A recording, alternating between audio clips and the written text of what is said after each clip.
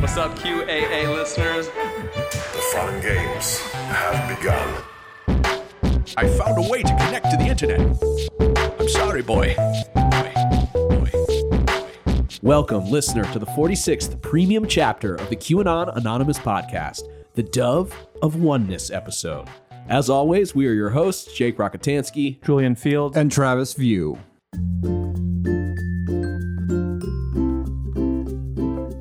What if I told you that you could become incredibly wealthy overnight without lifting a finger? Oh, yeah? I'll bet you're thinking, hey, that's impossible. But I'm here to tell you that it's not.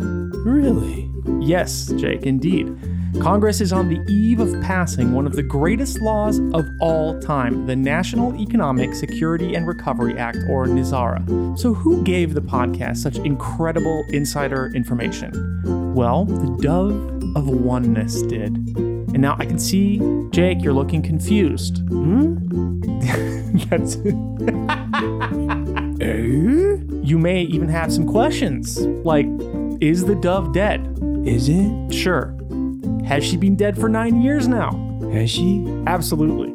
Does this mean she died in vain? Did it? Of course not, because her passing ushered in the arrival of the Prime Creator, sent to finish the job and get NESARA passed once and for all.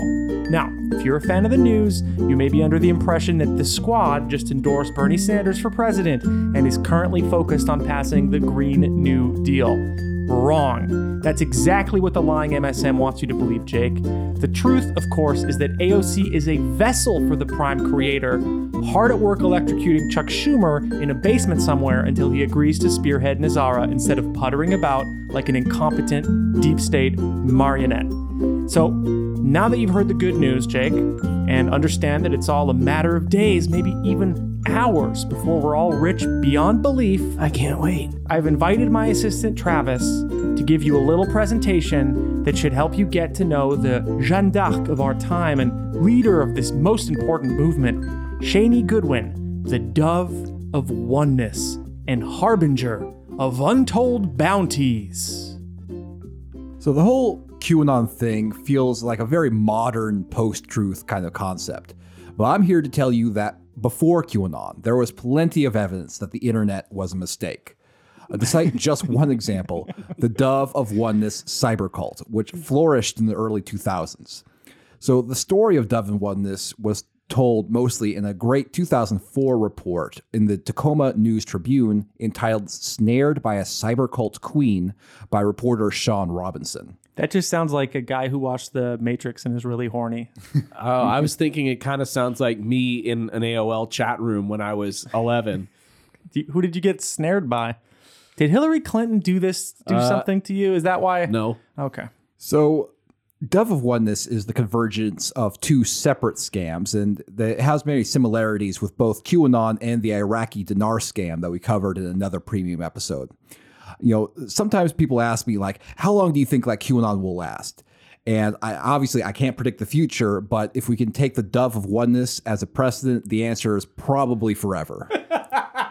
Yeah, I mean, she's dead. Yeah. Doesn't matter. Yeah, no. Made no difference. Yeah, that's right. And NESARA, the guy who wrote it, I mean, we'll hear about it, but he's like, fuck off. You know, yeah, he went fuck off, and then he's also dead, but... yeah.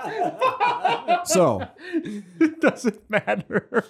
They Built don't on care. the bones of They corpses. don't care. I still, by the way, get the Iraqi dinar RV letter from like this Blanche Bonnet, remember, course, that we yes. examined in that episode? And they're still just as hopeful as ever. But she has new terms now of like, will it do this? And it's like some new word. And it's like, I don't know. Will it do the... Who knows? So the whole Dove of Oneness cybercult started innocently enough with a proposed congressional bill drafted by an amateur.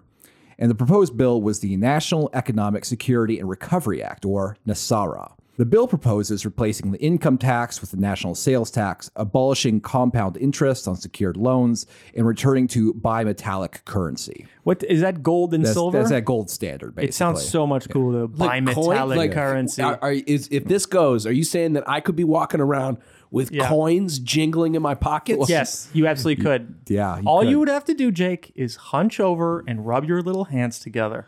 It was And like you would be a very rich man. wait a minute. That sounds anti-Semitic.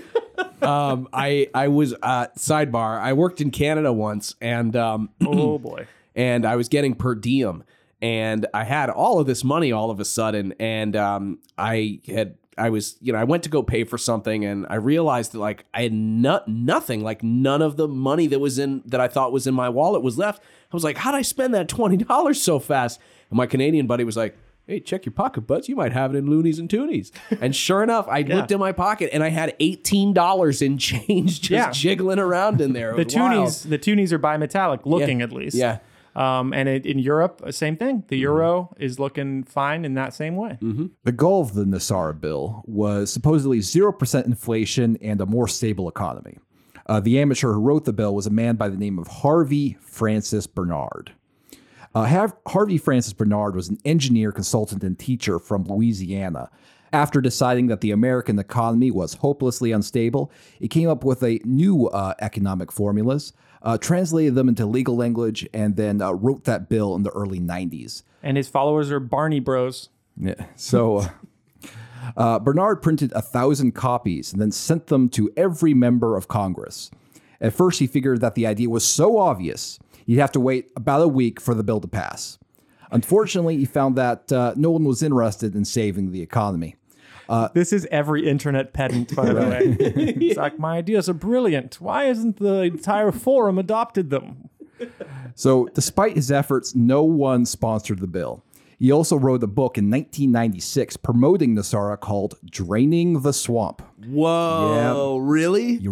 Yes. In 1996? Yeah. It's pretty amazing. Donald Trump must have traveled back through time to 1996, got the book, coined the phrase to come back and save the world from the pit of hell. But Donald Trump was alive in 1996.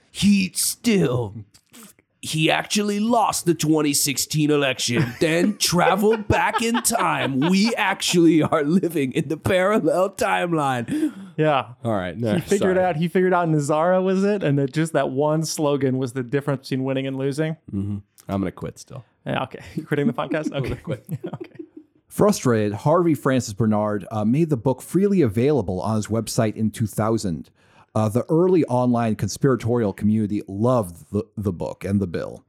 And one of the people who loved it was a woman by the name of Shani Goodwin, an online cult leader known as the Dove of Oneness.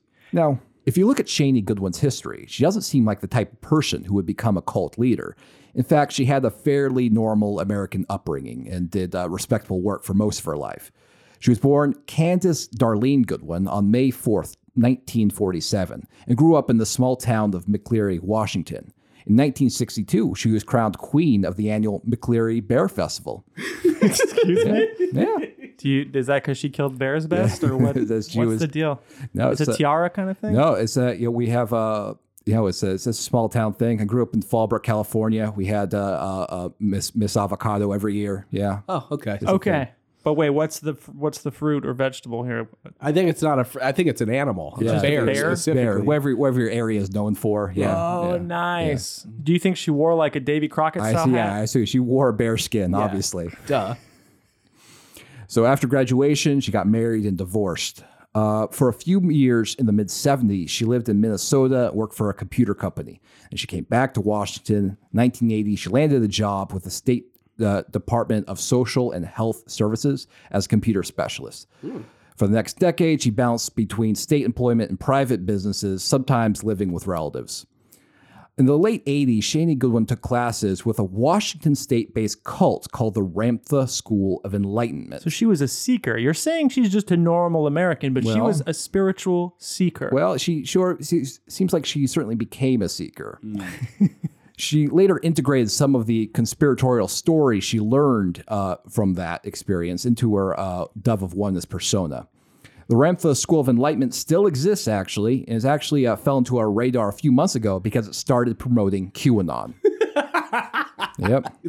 All ties together. It's like QAnon is like Salesforce for cults. It's like as soon as they fucking like find out about it, they're like, oh yes, well we'd like to order 12 licenses, please. Right. You've been listening to a premium episode sample of the QAnon Anonymous podcast. We refuse to allow corporate advertisement on our show.